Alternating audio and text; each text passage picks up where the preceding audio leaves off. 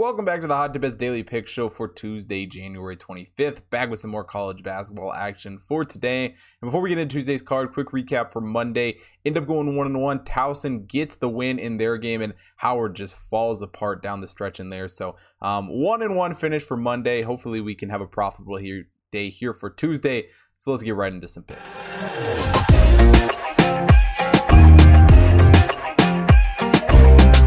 Before we get into today's show, a quick message about Thrive Fantasy. Thrive Fantasy is a daily fantasy sports app for player props. With Thrive, you can eliminate the countless hours of research and focus only on the top tier athletes that have the biggest impact on the game.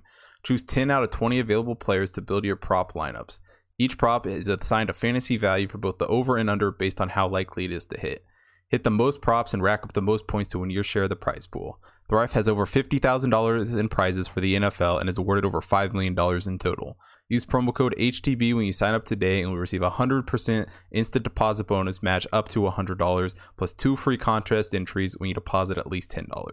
Download the Thrive Fantasy app on the Apple App Store or Google Play Store today or by visiting their website at thrivefantasy.com. Sign up and prop up today.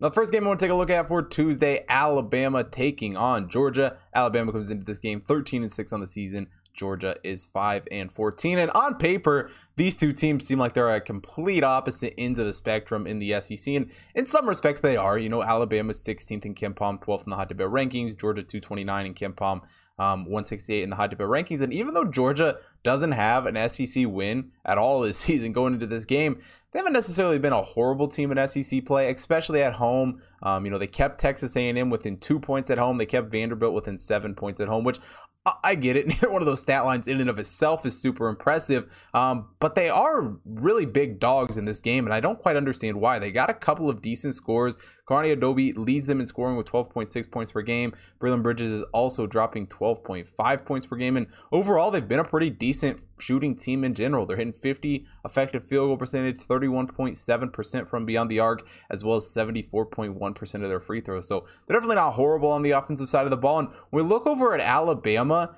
yeah, they've been a solid team, but road games in the SEC have really been their kryptonite here as of late. A loss to Missouri and Mississippi State in their last 2 road games. The only road win they have here in SEC play came against Florida earlier in the season. And while they're not a bad team by any means, they haven't necessarily lived up to the hype they had earlier in the year. Jared Sacaford does lead them in scoring with 16.9 points per game. Javon Quinterly is also dropping 14.8 points per game, but overall, their shooting isn't really much different than Georgia. They're hitting a little bit better, 52 effective field goal percentage, but their 3-point and free throws are actually lower, 31.2 3-point percentage, only hitting 70.9% of their free throws. But they are still the 10th overall team in adjusted offensive efficiency, according to KenPom coming into this game. Georgia, though, isn't horrible. They're 137th in adjusted offensive efficiency. Really where Georgia's going to need to pick it up in this game is on the defensive side of the ball, 311th in defensive efficiency. But Alabama is only 59th in adjusted defensive efficiency. But that doesn't mean Georgia has been horrible on the defensive side of the ball. One area they've been pretty good is their perimeter defense. They've held their opponents to a 32.8 3-point percentage this season, 146th in the country in that category. As far as Alabama goes, they've been an okay rebounding team on the offensive side of things.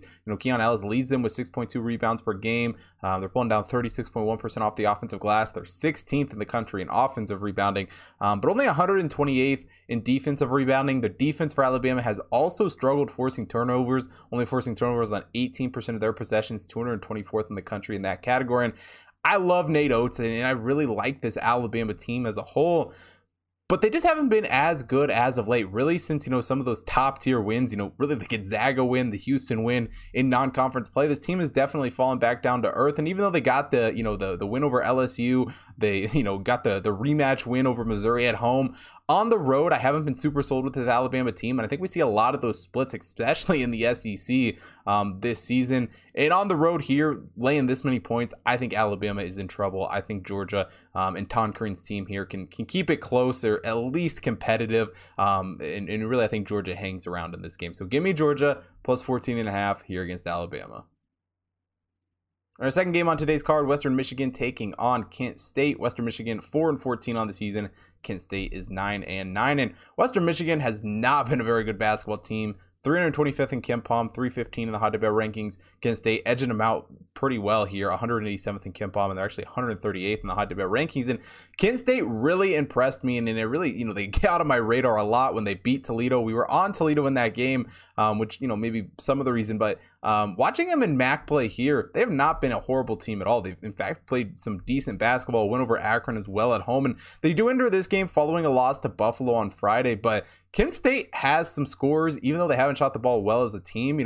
Ciaran Carey leads them in scoring with 17.3 points per game. Malik Jacobs is also dropping 12 points per game for Kent State. But overall, it's been a struggle. Only 45.3 effective field goal percentage, 27.2 from three, which is not good at all. But they are hitting 78.2% of their free throws. They're 15th in the country in free throw shooting. So at least they got that going for them. And you know how much I love free throw shooting teams. And maybe I'm a little bit too biased here in this game. But Western Michigan is not a good basketball team. They only have 2 D1 wins this entire season, and both of those came in overtime in actual neutral site games, which I find a little bit interesting.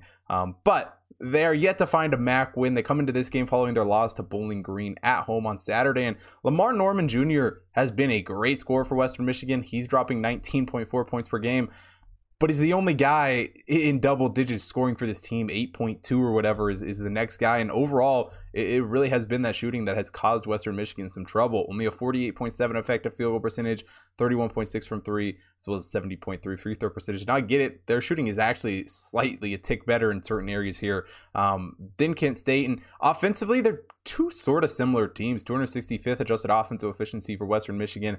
Kent State is 257.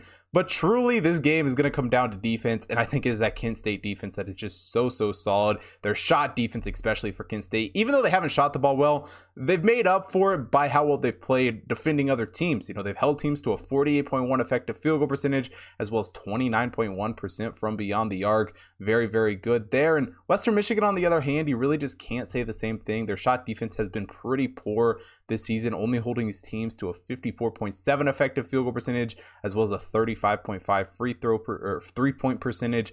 And when it comes to forcing turnovers for Western Michigan, it doesn't get a whole lot better. They're only forcing turnovers on 14.9% of their possessions as a defense, 339th in the country there, while Kent State is forcing it on 21.1% of theirs. So all in all, offense is pretty similar in this game, but the fact that Kent State's defense is just so far superior, I think that is in and of itself worth 12.5 points here at home. So give me Kent State minus 12.5 here against Western Michigan. And that is it for Tuesday's college basketball show. If you want to see more college basketball action for today, head over to hottipbets.com. Take a look at all the picks that the computer model has up on the website, as well as NBA, NHL, got NFL coming up this weekend.